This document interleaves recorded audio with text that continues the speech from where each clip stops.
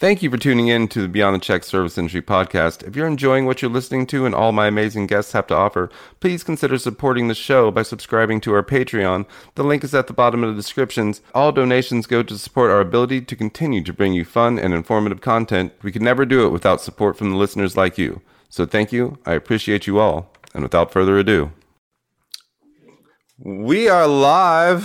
Welcome back to another episode of Beyond the Check Service Industry podcast. I am Rashawn Parker. And if you have not, please go watch my television series Beyond the Check, now streaming on Amazon Prime and Tubi TV. Tubi TV, it's free TV. Also, if you are listening to this podcast, know that you can listen live on Taste Made every broadcast, so you can ask us questions and we will happily answer whatever ridiculous things you want to know. I have a fantastic guest today. He is a chef, a baker, and a chocolatier. He makes really delicious things, and we're going to find out all about him. Ladies and gentlemen, Braden Cadenelli. What's up, Braden? Not much. Hello. Thank you for having me. It's a little rainy where I am, but otherwise it's a pretty good day. Oh, that's good. It's a little rainy here, too. We've had some hailstorms and some tornadoes recently that tore through Georgia. So that was fun. Where are you hanging out at? Yeah, I'm just outside of Philadelphia. Oh, nice. How many cheesesteaks do you eat a week? Not that many, actually. So I'm not a native. I don't really have it, I guess, programmed into me. But I do love a good cheesesteak. And I will say, it's a little out of my realm of specialty. They have been making some vegan cheesesteaks. Okay, don't get too mad at me here, people. But some vegan cheesesteaks in the Philly area, can't tell the difference. They're fantastic. Vegan cheesesteaks. What are they using? Vegan cheese. What are they using for the steak? So you're using either the Beyond or the Impossible right now. One of those products, one of the plant-based meat substitutes. Touche. Mm-hmm. Some good bread. That's the key. I mean, obviously, as somebody who works in the baking and pastry industry, that's what I'm going to say. But the key is the bread. Anything, you put it on the right bread. I mean, people don't really understand sometimes the deliciousness of real bread. Oh, yeah. You know, like you're buying stuff at the store, and even at the store, you just like I'm like, where's the good bread? Is there? Yeah. And there's really not. You know, like even the loaves in the bakery are like just white bread, like boring. Yeah, it can be. It can be a little disappointing sometimes. Whenever I see that the color of the bread is similar to kind of the pale wooden display case it's on, I know I'm probably going to keep walking because I know it hasn't been baked enough. It's just, like you said, it's just there to kind of fill space. I want something that's really had some care put into it. If I'm going to buy a loaf of bread. Some heart and some hearty. Exactly. Some heart and baked on a hearth, and then you got something good. Sprouted? Yes. Sprouted? Like, yeah, sprouted breads can be great. I know you can buy a few in the store, but like making it at home, do you ever make bread at home? I do sometimes. It's kind of funny. As you get and you spend more time in the industry, you always have a love for what you're doing.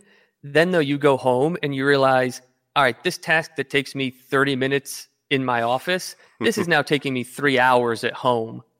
And so my solution is to grab my ingredients in the morning, go in 30 minutes early, just make the thing, and then bring it home with me.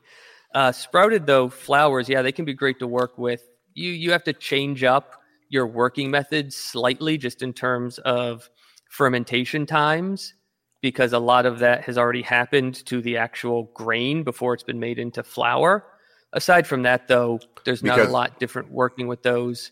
Because it's sprouted? So exactly. So its sprouting is similar to its fermentation?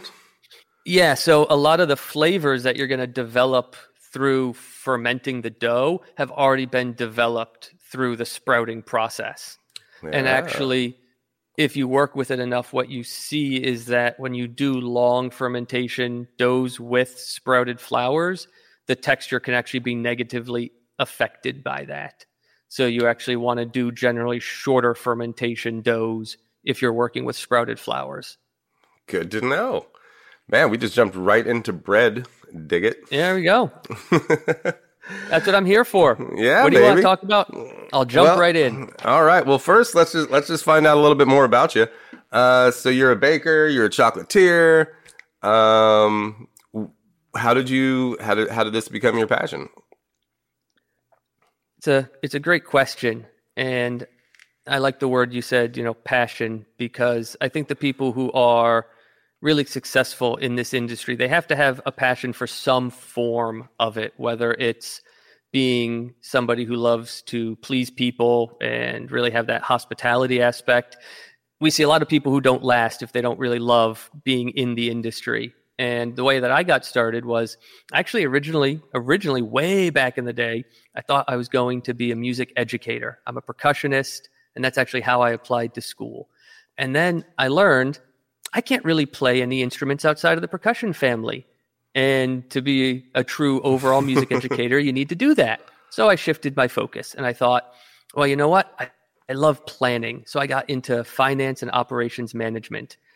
And I said, you know what? I don't really like sitting behind this desk. This is not for me. And I'd always enjoyed baking. My mom is a really great home baker, and she instilled that passion and that interest in me. So I decided after school, I went, well, let's go back to school. So I went to culinary school, and I actually started off in baking and pastry. I finished that, and I said, I really like this. I'm going to go back again. So I went back. Just couldn't get enough, huh? And it wasn't good enough. No. So I actually went back just for straight up culinary so that I could really be very well-rounded. And that's something I always tell people who want to start out. It's great to have a specialty, and we see a lot nowadays, people really excelling in one area and having one specialty. It is fantastic, though, when you're starting. You really need to be as well-rounded as possible, because there's a lot I learned just cooking in savory kitchens that I bring every day to pastry or to bakery or to chocolate. A lot of it has to do with flavor combinations, just my knife skills, techniques, and being able to really hone what I do in the baking and pastry realm beyond what some other people can do, because I have more of a well-rounded background. The more you know. The more you know, exactly. And knowing it can't hurt to know more. That's right. No, exactly. Did we watch the same Saturday morning cartoons? Quite possibly. Quite possibly. And then so after all of that schooling, I said, well, maybe I should actually go learn something else now and get into the industry. And I worked in a variety of different outlets. So I have experience working in hotel kitchens, in small retail, patisserie and bakery shops, working in semi-industrial shops, both again for bakery and pastry. Those are the ones where we were still doing probably 95% of all of our work by hand in the old world artisan methods. We just would use some larger machines to help with really non-value added tasks. So, for example, cutting cake. There's really no value in me cutting cake by hand if I can have a machine that's going to do it the same way every time, and it's going to be perfect. Because as good as I might be, it's not going to be the same way every time perfect. And then after working in those areas of the industry with a little bit of, I talked about kind of savory cooking thrown in, being a line cook for a little bit, I actually got into the manufacturing side of the business. And now I work for an ingredient manufacturer, leading a team of roughly 20 chefs and bakers who do all of the R&D for new products that are going to go out into the market, whether it could be a new product for a restaurant, it could be a new product for an in-store bakery and a supermarket, it could be a new product that we would call a consumer packaged good or CPG product, and we touch every aspect of the industry, which is really fun because I get to see what's going on at every level of the food industry right now, and it's really there's probably nothing better. Wow, you get to see it all. I get to see it all. So basically, you know what products will be coming to the market before even the commercials come out, right? Like, yes, and sometimes, not frequently, but sometimes we actually assist in those as well.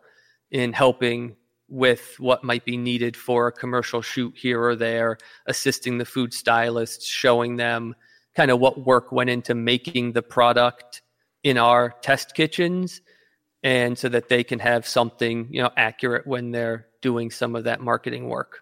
That's super cool. Man, you have a great job. I'm a little jealous. Yeah, I like to think so. And being the leader of the team, it's even better because I get to see what everyone is doing, and I get a really high level view. And there's nothing better in my day than taking the spotlight and shining it on one of my people and really letting them thrive and giving them the tools to thrive and create these fantastic products that get to go out and that everybody gets to enjoy. It's fun to be able to say to somebody, hey, have you ever eaten at this restaurant? Well, guess what? I know the person that developed the hamburger bun that you just ate. Good guy. Yeah. Loves his dogs. Yeah. I have three random questions on that. Right. What's the craziest, most ridiculous thing that somebody brought to you and was like, hey, we made this, that you just had to be like, no, that's crazy. Ooh. Ooh. Like, ooh. Pickle chocolate or something? I don't know. Ooh, that's a good one. You can stew on it for a minute if you want. I might actually throw up something I developed, and that I tried to get into a niche supermarket chain in a major metropolitan area of the country, and I was trying to sell them on a mango avocado cake based on some flavor combinations from Africa. And they went along with it for a little while until I think enough of the higher ups went, you know what? This is good. It's really tasty. Even where we are, even with the cultured palates in our area, we just don't see moving enough units, which is oftentimes the case on any menu, whether it's a restaurant menu or what you see in a store. They have to know that they're going to be able to sell enough of it.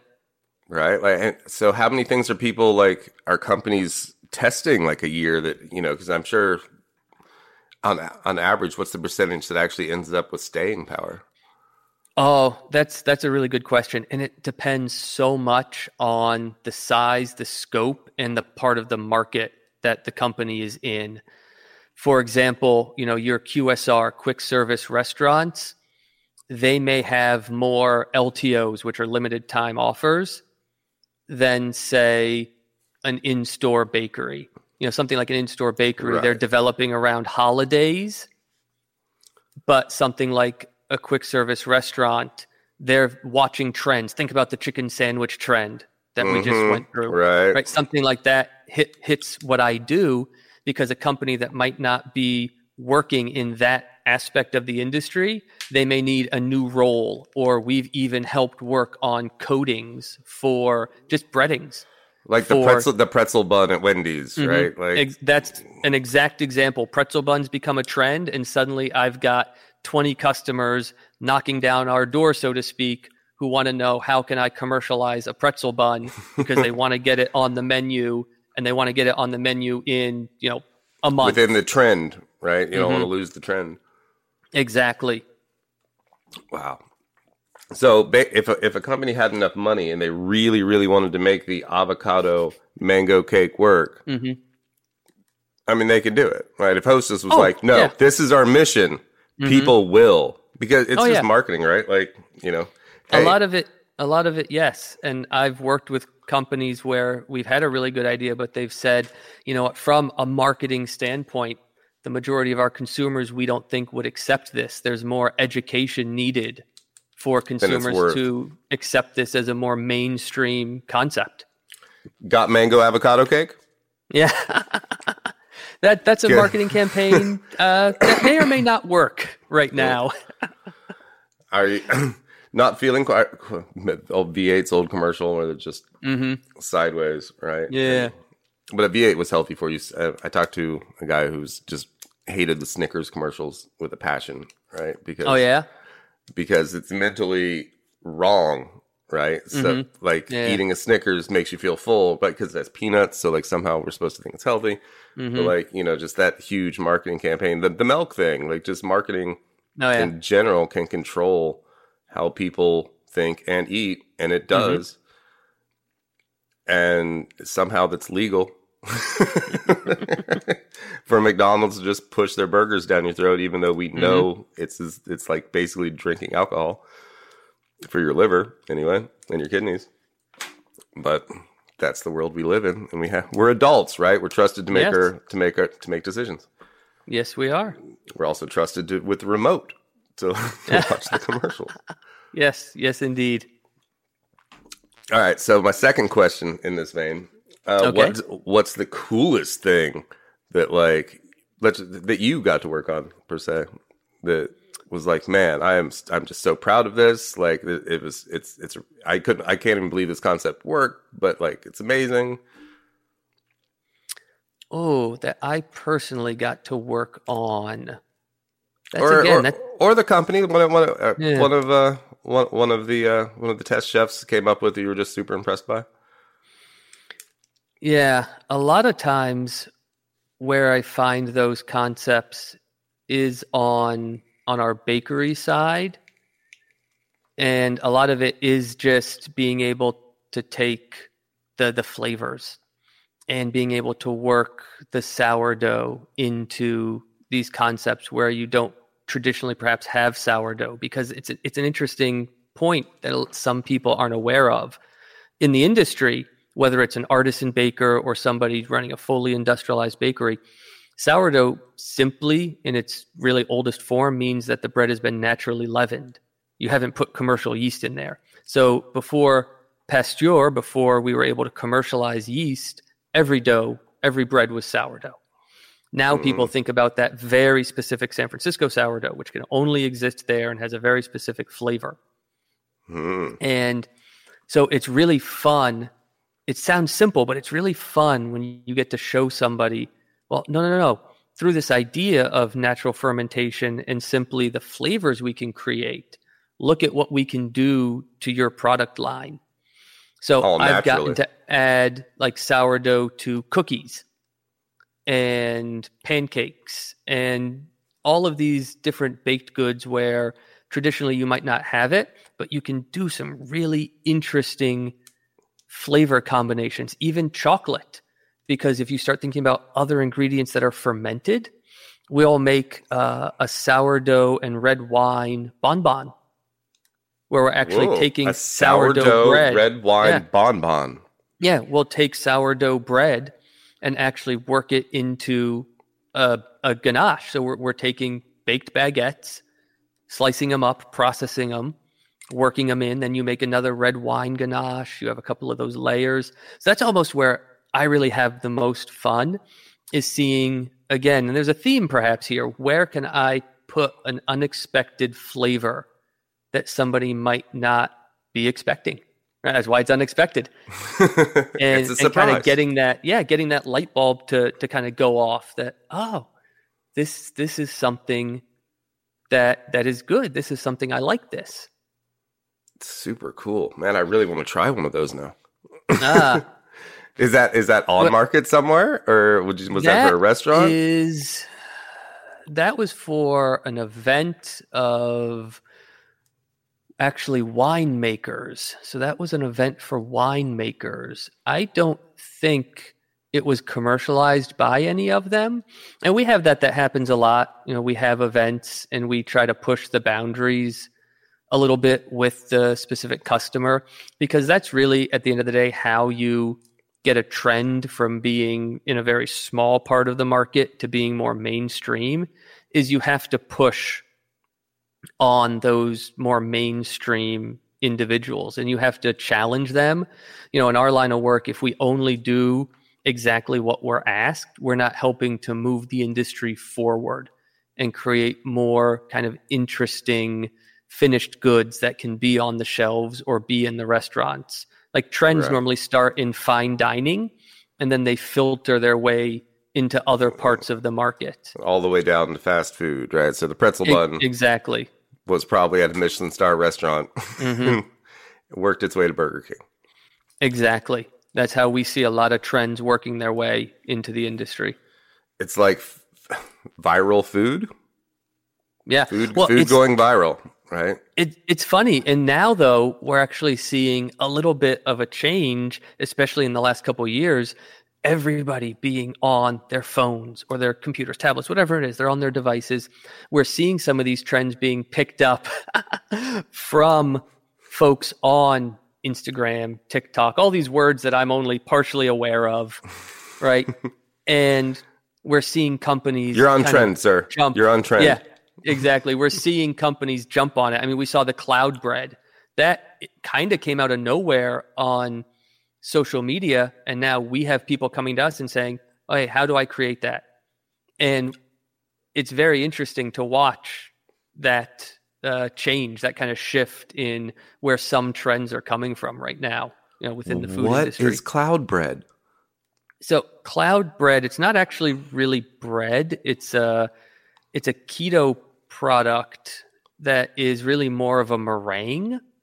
And when they make it, it's generally in all these bright colors. It's very light. It's very airy. That's where the cloud part comes from. And yeah, it's something. The best way, as in many cases, the best way to kind of learn about it, or a better way than me describing it, is to do a search for it, and immediately it'll come up. And it just it was something that existed, but in terms of people's awareness, right? The right person makes it. They post the recipe in the right place. And now there are large companies watching these areas, watching these sources, and then they come to us and they say, okay, how do we get this in our restaurant? Or how do we get this in the quick service restaurant? How do we get this in the convenience store? And sometimes they want that fast turnaround to be on trend. Right? Man, cloud bread, looking out for cloud bread. Mm-hmm. It's in the cloud. Next thing you know, there's going to be a cloud bread breakfast at McDonald's. Yeah. I should have said it's on a server somewhere. You just need to find it. I missed that joke. It's I was trying to work that joke in too. Yeah, shame on me. When you do the search for it, you'll find it on a server in the cloud. In the cloud, right? Cloud bread. Yeah. Wherever clouds data crunch. I don't know. Exactly. Yeah, it's with some Bitcoin and some other cryptocurrencies. They're off somewhere frolicking. Oh my God, the cloud bread coin. Dude, cloud bread to the moon. There you go. I'm gonna go trademark that one as soon as we're done here. First thing Elon Musk is gonna eat on Mars, cloud bread. Oh, that's that he bought with his Dogecoin. That's fascinating, actually. So where I work, we actually have a mission to Mars, and we are actually studying with universities how food can be produced on Mars. Awesome sauce. What are we producing on Mars? So because we're bakery experts and fermentation experts first and foremost, that's how the company I work for started over 100 years ago, where we actually have created an ecosystem at our headquarters of sealed containers that, to the best guesses of the folks in the space agencies, because we actually have contact with NASA and the European Space Agency, and we work with them, what a habitat might be like on Mars. We've recreated them at our headquarters out in the parking lot. And we're growing wheat in there and making bread in as close to what we think that sealed environment on Mars is going to be. Cool. So how are you? I mean, obviously you made a greenhouse to grow the wheat? Yes. It's in the parking lot? Yes. So this is all over actually in Belgium. And we actually just built an entire center dedicated to this and to the kind of the future of food. I mean, they're working on, what I love about this, they're working on some fascinating stuff. So they're working with one company that's creating robot bees because of the issues we've had with bees. And the thinking is, okay, if we can figure out how they work in these containers and how they might work on Mars, well, we can figure out how they can work here to help us here and now. Same thing with the way that they're working on water reclamation, water recycling, right? Keeping the water within that closed system in these containers. Mm-hmm. They're learning different new ways that can actually be translated, not only eventually when we get to Mars, but here on now. Earth. Exactly. Right. We didn't need the innovation just to stay here, right? Because we're lazy. Yeah. But exactly. if we want to go to Mars, innovation has to happen, which benefits not only Mars, but also us here on Earth, because we're so freaking wasteful here because we think it's unlimited. We think we can just do whatever we want. We feel like we can just do whatever we want. We know we can't, but yet there's no stopping us. Yeah. But getting to Mars and being forced into such an environment where everything's a necessity, the tiniest bit of, it's like being on Dune, right? You're just like, I need every drop of water to survive. And if you waste that water, well, fuck you, right? Yeah. I was thinking exactly that. And I look forward to that day when we actually have developed the things that are necessary to live on Mars, and then hopefully we actually implement them here. Because without trying to go to Mars, we probably would just keep wasting, and we're still just wasting, even though we know better. It's a huge. I think the human race lives in a perpetual state of cognitive dissonance. Yeah. Yes. Yes. Because there's nothing we personally can really do about the larger situation. But there's also, we also know better. So it's tough. And I would say, just to put a button on that, again, we see through my role, I see what's going on in pretty much every part of the industry. And it's a concern. I mean, throughout the service industry, the food-focused part of the service industry, everyone is looking at a few different areas, like how can we not waste, right? So whatever we create that used to be waste, how can that not be waste? Can we either not create the waste or use the waste in a sustainable, now the big word is upcycled manner? Or how can we simply bring in less input? Because you basically have two parts of that system, input, output, right? And a lot of people focus on the output. But now we're seeing a lot of people also focusing on the input, and these different food factories or even restaurants. How do we bring in less? How do we simply create a system in which that waste is never going to be created? This is a huge question right now for the entire food industry that we're searching to find answers for very quickly. I mean, I can say I've been tasked. We're in 2022. I have 3 years to make my 6 test kitchens water neutral and carbon neutral. Really? So, 3 years. 3 years. 3 years. So basically all your water in the buildings needs to be recycled and brought back. Yeah. And all reusable bowls, plates, spoons. Yeah, and this is... I mean, that tinfoil pan that you're going to use at some point for something, you got to use it again. Yeah, I mean, nowadays, a lot of it's just gone. There's a big shift you see in the industry, too, especially with the inflation in the metals, cost of metals over the last year or two. People are willing to pay more upfront in putting out the capital expenditure to buy just reusable. We're definitely seeing, as soon as people now are more comfortable and don't need everything disposable, as we move through the pandemic, we're seeing people getting back to reusable, washable, in terms of what would have one day in the past have been disposable. Right. And it'll take some time, but we'll get there. They have all these fancy silverware kits on the market now, where it's just a little pocket pouch of your utensils. So if you are out and about or have to eat fast food somewhere, that you don't have to take the plastic fork because you carry this really adorable little fork, spoon, and knife in your pocket, right? Yeah. It's like the straws, right? The metal straws. Exactly. I think it's easier for women because they have purses. Yeah. But we do our best. Cargo pants aren't trendy anymore, so it's hard to carry as much stuff as we did in the 90s. As a dad of 2, I still have no problems with cargo pants because I'm not cool. I know I'm not cool. I will embrace not being cool. I'm just going to lean into it. It's that, or I'm going to find something like, the old fanny packs, but I'm going to call it the bat belt. I don't mind. There you go. I'll put a Batman logo on it. Boom. Done. I mean, I think I still have some cargo shorts that I wear on set sometimes, just to like carry extra stuff. But my wife wouldn't let me walk out the house if I was wearing cargo pants. Though I do, I 99.9% I'm just wearing nothing but a tracksuit. So like, and she lets me leave the house in that. So it doesn't have cargo pockets though. So I think that's why. I don't know. That's a con in terms of carrying. Yeah, carrying capacity. You have to get like the ring of carrying capacity or the emblem of carrying capacity, something like that to increase. Here's the thing I've been talking about lately, and I think you might find interesting. So, Generation X, my theory, I'm on the cusp. I mean, the Generation X or Millennium, 1979, right? So I'm like, right there. Yeah. But like our great grandparents, right? They, were farm to table, right? Majority of everything was farm. Even the original McDonald's, probably, farm to table meat back. Oh yeah.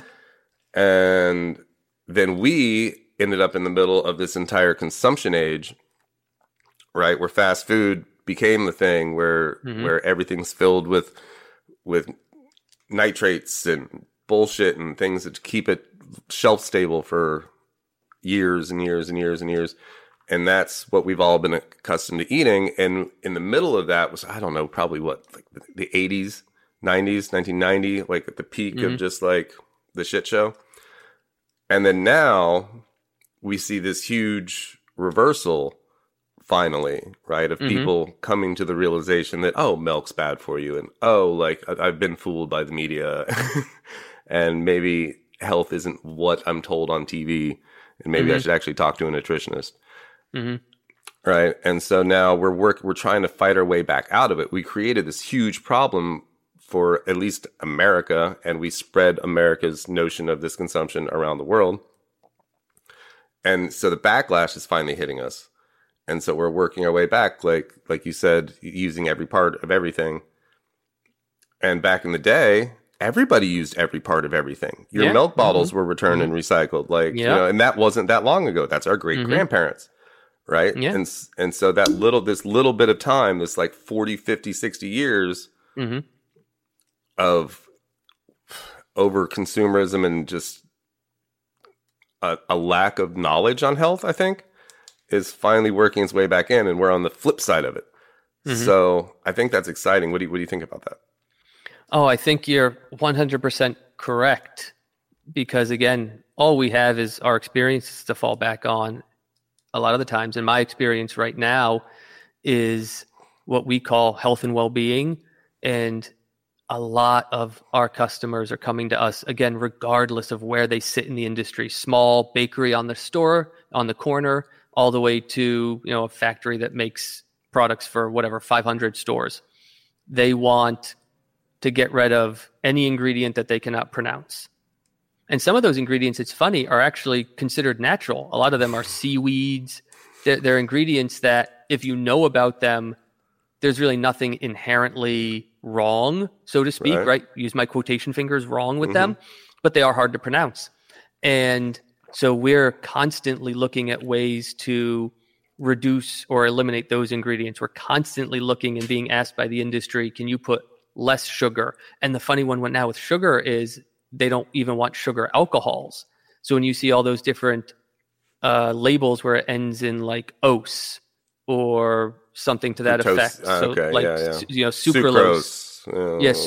they don't even want some of those that give you 0 calorie. They want to find other ways, and so that's a big project working on that, especially in chocolate. You see that a lot, and so there's definitely an interest, and it really comes back to your good point about our move away from a regionalized food system.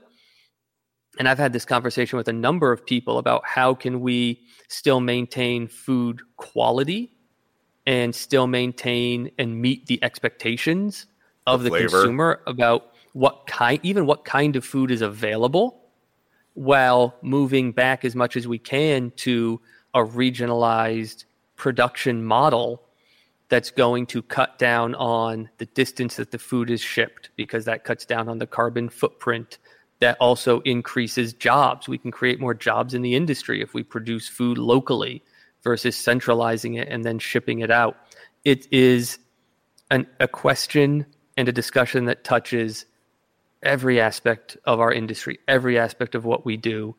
And you are, again, 100% correct in that the way that we're shifting is towards health and well-being. Less sugar, less fat, more fruits, more grains, more seeds, more whole grains. It's more what real people, food. Yeah, it's what Seasonal people are food. demanding. And it's something that for me is fascinating because of my work. I get to see what's going on in so many different areas and to get to help push people in that direction. As an ingredient manufacturer, we can take full responsibility. We can actually say to our customers, we're very sorry. And we've done this before. We eliminated red food coloring a while ago from a bunch of products. We just said, why are we doing this? This makes 0 sense. So guess what? We're very sorry, but you love red velvet cake. We're not the company to sell it to you anymore. Because sorry. It's really just coloring, right? The red is just coloring. Exactly. It's like, if you want to make the choice to add color to this cake, have fun. We are not going to buy the red coloring or sell it to you any longer. Because it's pointless. Yeah, and it's up to the companies that can do that, in my opinion, to do that, to take a stand and to push the industry back in that direction. Man, that is a hell of a task you had put on your shoulders, sir. Yeah. How's it going? I mean, replacing sugar and chocolate. Do you ever use carob? Yeah, just a little bit. Yeah, my mom's an herbalist, so we didn't have chocolate when I was a kid. We had fucking carob. Yeah, okay. But, yeah, I mean, there's different ways. How do you get the chocolate out of sugar? And I think part of the problem with the sugar in and of itself is that people eating it aren't just eating it for the flavor, because you're going to notice that your dopamine didn't spike, right? You're not getting that high you normally get off of eating chocolate. Yeah.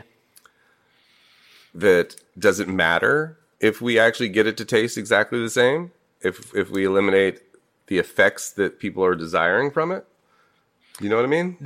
No, definitely. That's a very interesting one. And that's somewhere where we struggle, because if you want to take sugar as an example, you hit it. There's not only the flavor of it.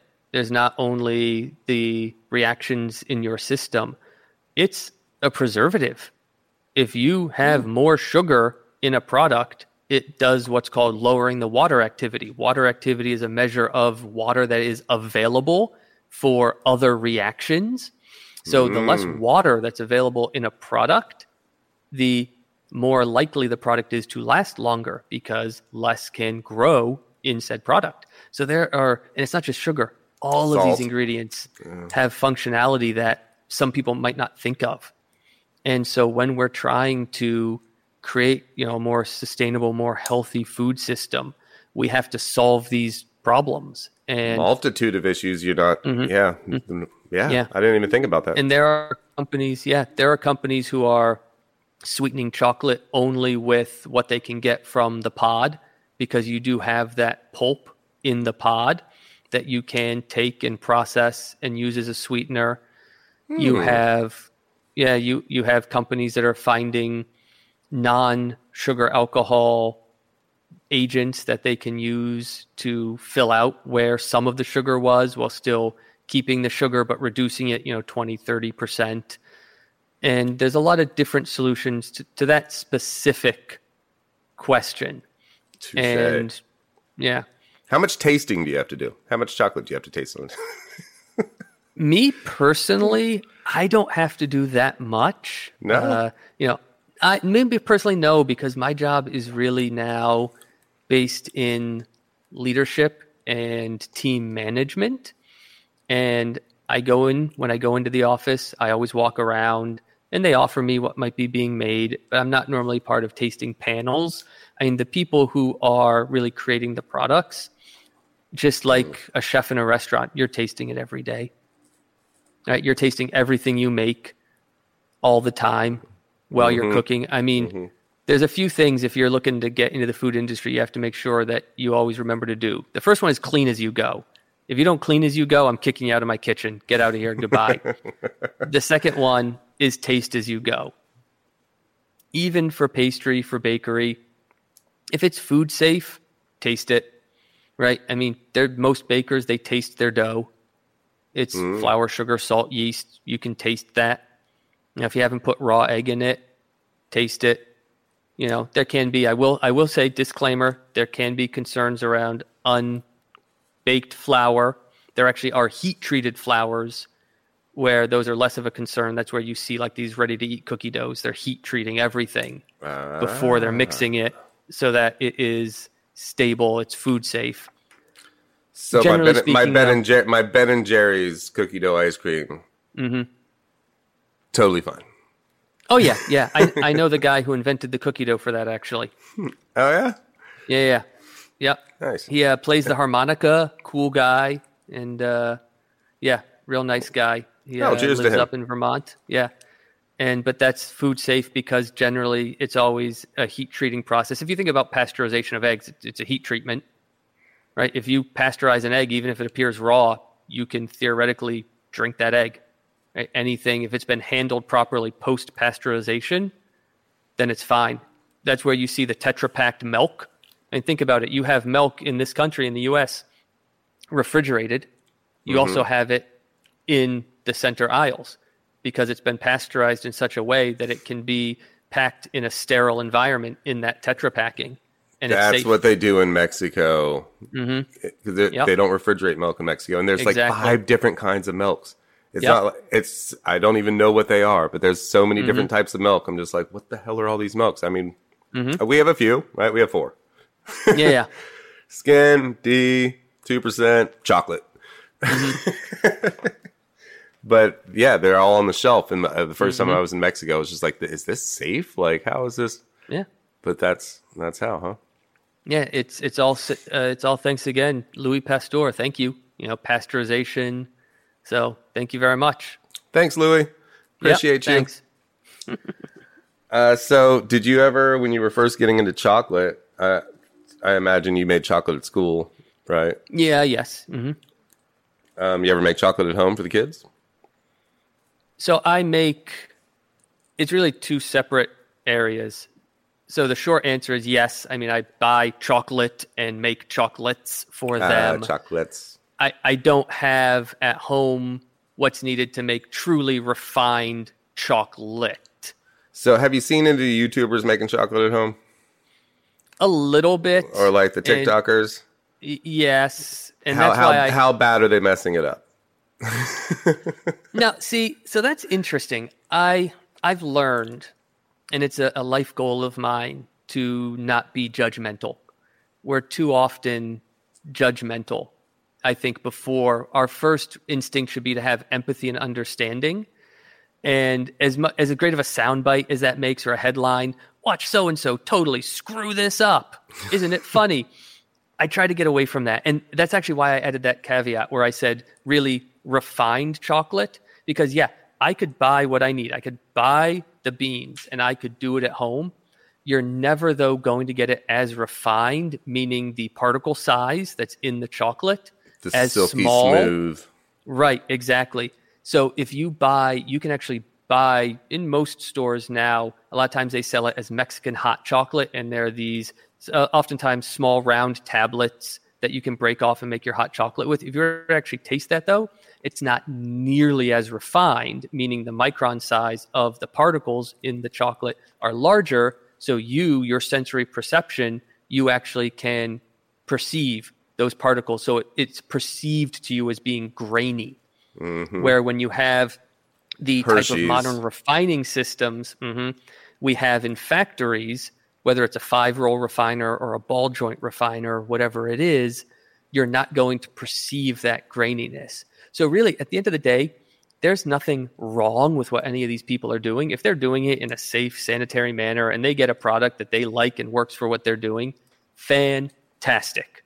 What I say now is, you know what? You like what you like. If it's good to you, then it's good.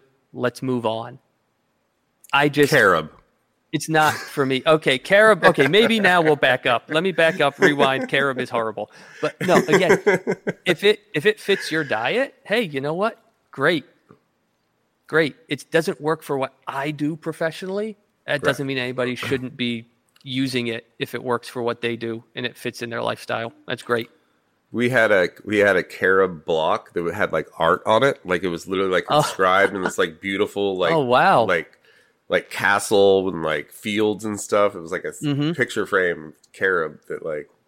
I wonder if my mom still has it. It was beautiful, right? Yeah. But it was just this huge picture frame of carob with this gorgeous like art in it. We never ate it. Oh. But we had it, and I don't know why. I'm really curious about that now. I just thought of it. Huh. That's cool. But it was, carob is art, not for eating. Yeah. I think that was my point. Okay. Yeah. No, I get it. What drives me crazy is food is art to a point, but food is for eating. I have so much respect for people that can make a cake look like a thing. Like, okay, they made this cake and it looks like my microphone. Great. Fantastic. But why did you do that? There are hungry people. Just make a cake they can eat. There's a whole show about it now. Have you seen it? I know. Oh, it drives me cake? nuts. Is it cake? That's the name, right? That's the name of the show? I think it is. It drives me crazy as somebody focused on trying to make our industry more sustainable and environmentally friendly. And we're just throwing cake around everywhere. Yeah. I just look at it and I go, please tell me that at the minimum you're composting that cake. Please, please, please. Tell me it's getting put back in a field somehow. I mean, hopefully the crew's at least eating it, right? Somebody's eating that cake. Exactly. Not wasting the cake, I hope. Right. Exactly. But, I was hoping that reality TV was coming to a close, but now I just read that they're releasing new Real Housewives of Dubai. So I guess that fad's not over yet. It's still trending. I'm happy to not watch it. I'll add it to the list of reality TV I'm not watching. Apparently, they already did all the cities in America, so they had to go to Dubai. I guess it's a very extensive list for me of reality TV. I'm not watching. Right, but you've been traveling a lot recently, yeah? You making some rounds around some places. I don't know. Your email always comes back as like, I'm traveling, but I'll get back to you. Yes, yeah. So, I was just traveling recently for opening a new test kitchen. Oh, cool. So, Where yes. At? Yeah, we have in Issaquah, Washington State. So just outside Seattle. Wow, cool. Love Washington. My favorite beach days are gray and rainy. So Washington really works out for that. Okay. Yeah, it was sunny and nice when we were there. Really? That's nice. And we opened a new test kitchen. So it's part of my job. I manage 6 test kitchens around the country. And we had an event. We had a lot of customers coming in. It was fun because what we did is, at least on the pastry side, which is my specialty, is more pastry and chocolate. I'm capable as a baker, but the bakers in the company will tell you, just get me out of there when there's really a lot to be done. They're like, no, send him back to pastry land. What we did is we made all the pastries, and this is funny based on what I just said, but we made them look like other items, but specifically fruits and vegetables. So, we made a cake that looks like an apple, a cake that looks like a mushroom, a cake that looks like a potted plant, a carrot, a pebble. And so, because Washington State is, so you joke it's gray, it's a very green state in many ways, especially around Seattle, right? Sustainable food and the sustainable food system is very important. So we decided to have some fun with that. And we decided to make everything almost look like it could be at a farmer's market. Right, and maybe you didn't know at first glance. Is it cake? Yeah, exactly. Is it cake? Mm-hmm. The difference was they were meant for eating, so we made them with the express intent of feeding them to people, not fooling them. just impressing them. This is the best apple I've ever had. Mm-hmm. Well, yeah, exactly. Yeah, this apple is full of cake inside. Wow, where'd you grow it? I grew it in this test kitchen over on 45th Street. Yeah, exactly. Yeah. It's 47th Street, but very close. Have you been watching us? No. Was I really that close? No. I just decided to go along with the joke. Dig it, sir. Nice. What are you having for dinner tonight? My plan right now is to make fried rice. Oh. I'm sure that plan will change. It often does when my wife looks at the menu I write out and she goes, "Yeah, no, don't want that anymore." But that's what I'm making. Yeah, exactly. I'm making stuffed peppers, to which my wife Nice. said in the store, I was like, you know what? I haven't made stuffed peppers in a long time. And she goes, I'm like, so no, fine. No, yeah, that's. And then we made it halfway through the store, and she finally was like, do I even like them? I don't know. I'm like, what's in them? So I'm like, it's like beef, corn, beans, stuff. She's like, all right, fine. So I went back and I got the peppers. So Nice. So we're doing a welcome to dinner, stuffed peppers, super simple, like 1970s style. Nice. Hey, that's good. You know what? The older I get, and I don't think I'm old yet. I do say though to people, the older I get, I definitely am trying to simplify all of my cooking, bring it back to the real basic techniques, bring it back to really being all about the flavors and just making something that people will enjoy and love, and making it less about my ego and showing just what I can do. Oftentimes, because you can do a thing is not a reason to do a thing. I completely agree, sir. Mm-hmm. That's like why I watch some of these people and they're just like, oh my God, what the ingredients list is like 2 pages long. Mm-hmm. Yeah. Did you really need all of that just to make that? I don't know that you did, but yeah. I'll tell town. you. I just hired a fellow, filled the last position on my team. He sent me for his interview an ingredient list, maybe 15 ingredients long. And that was to make, I told him 5 items. He made 14 different recipes. The list was like 15 ingredients. That's all he needed.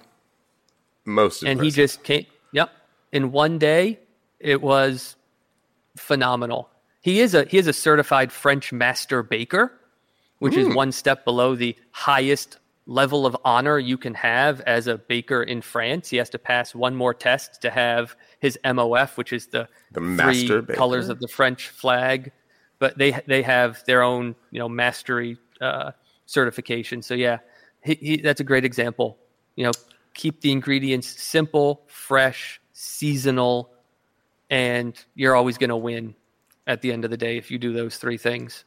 Most impressive. I mean, Taco Bell pulls it off with like 5 ingredients, so. Yeah.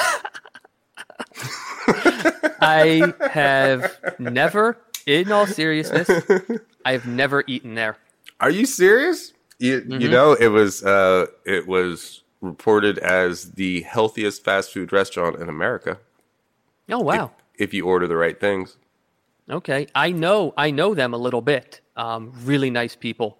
I cannot say, in all seriousness, yeah, the folks who work there, I've met some of them at events, right? Because we all go to the same industry shows. Everyone I've ever met that works at that company, super nice, super awesome, just down to earth, chill people. You hear that? People stop giving Taco Bell a hard time, I mean, the truth is, it actually is. Like, you can go there and just get a black bean and burrito with salsa and lettuce, right? And there's nothing, that's super healthy.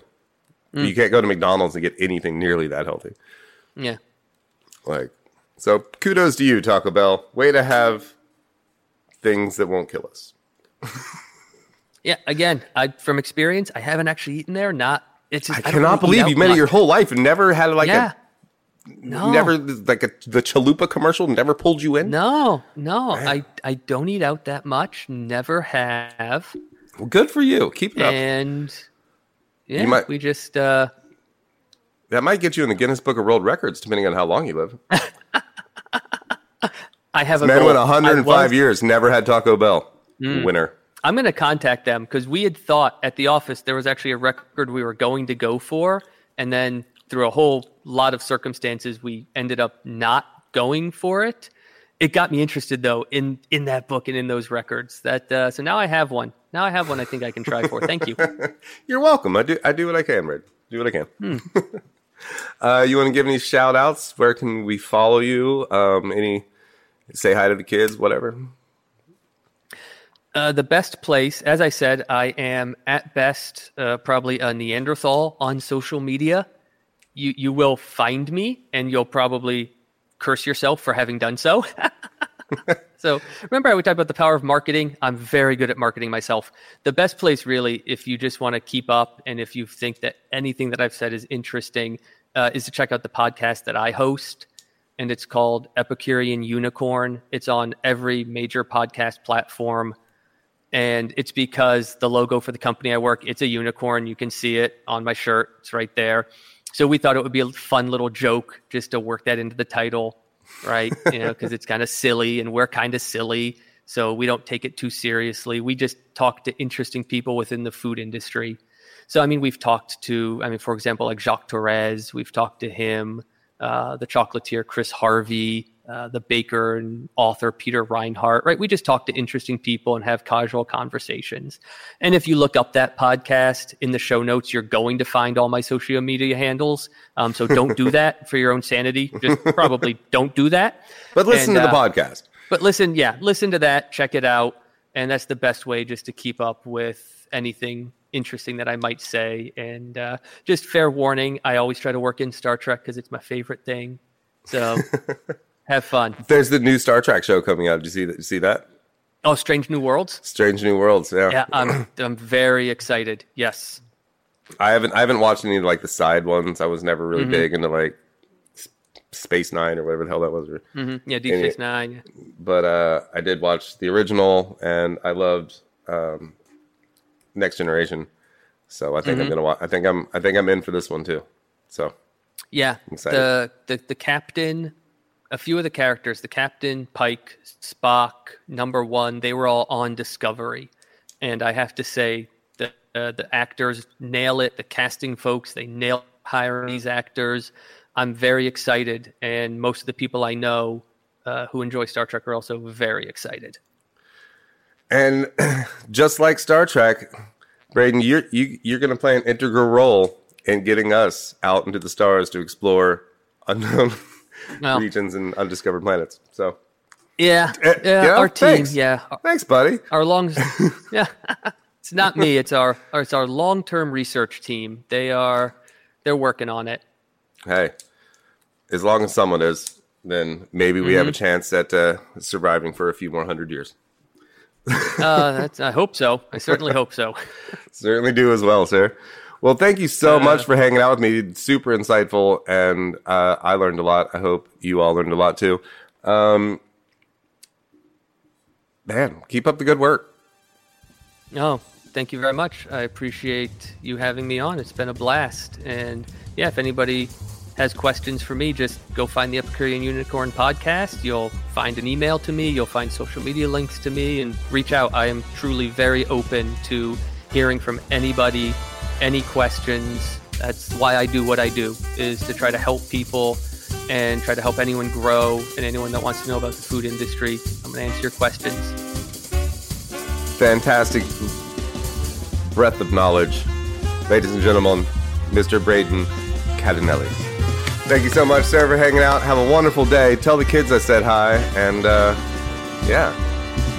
make deliciousness, sir. I have faith in you. Oh, thank you so much. Take care. I'll try. You also have a great day. Awesome. Cheers. All right. Bye.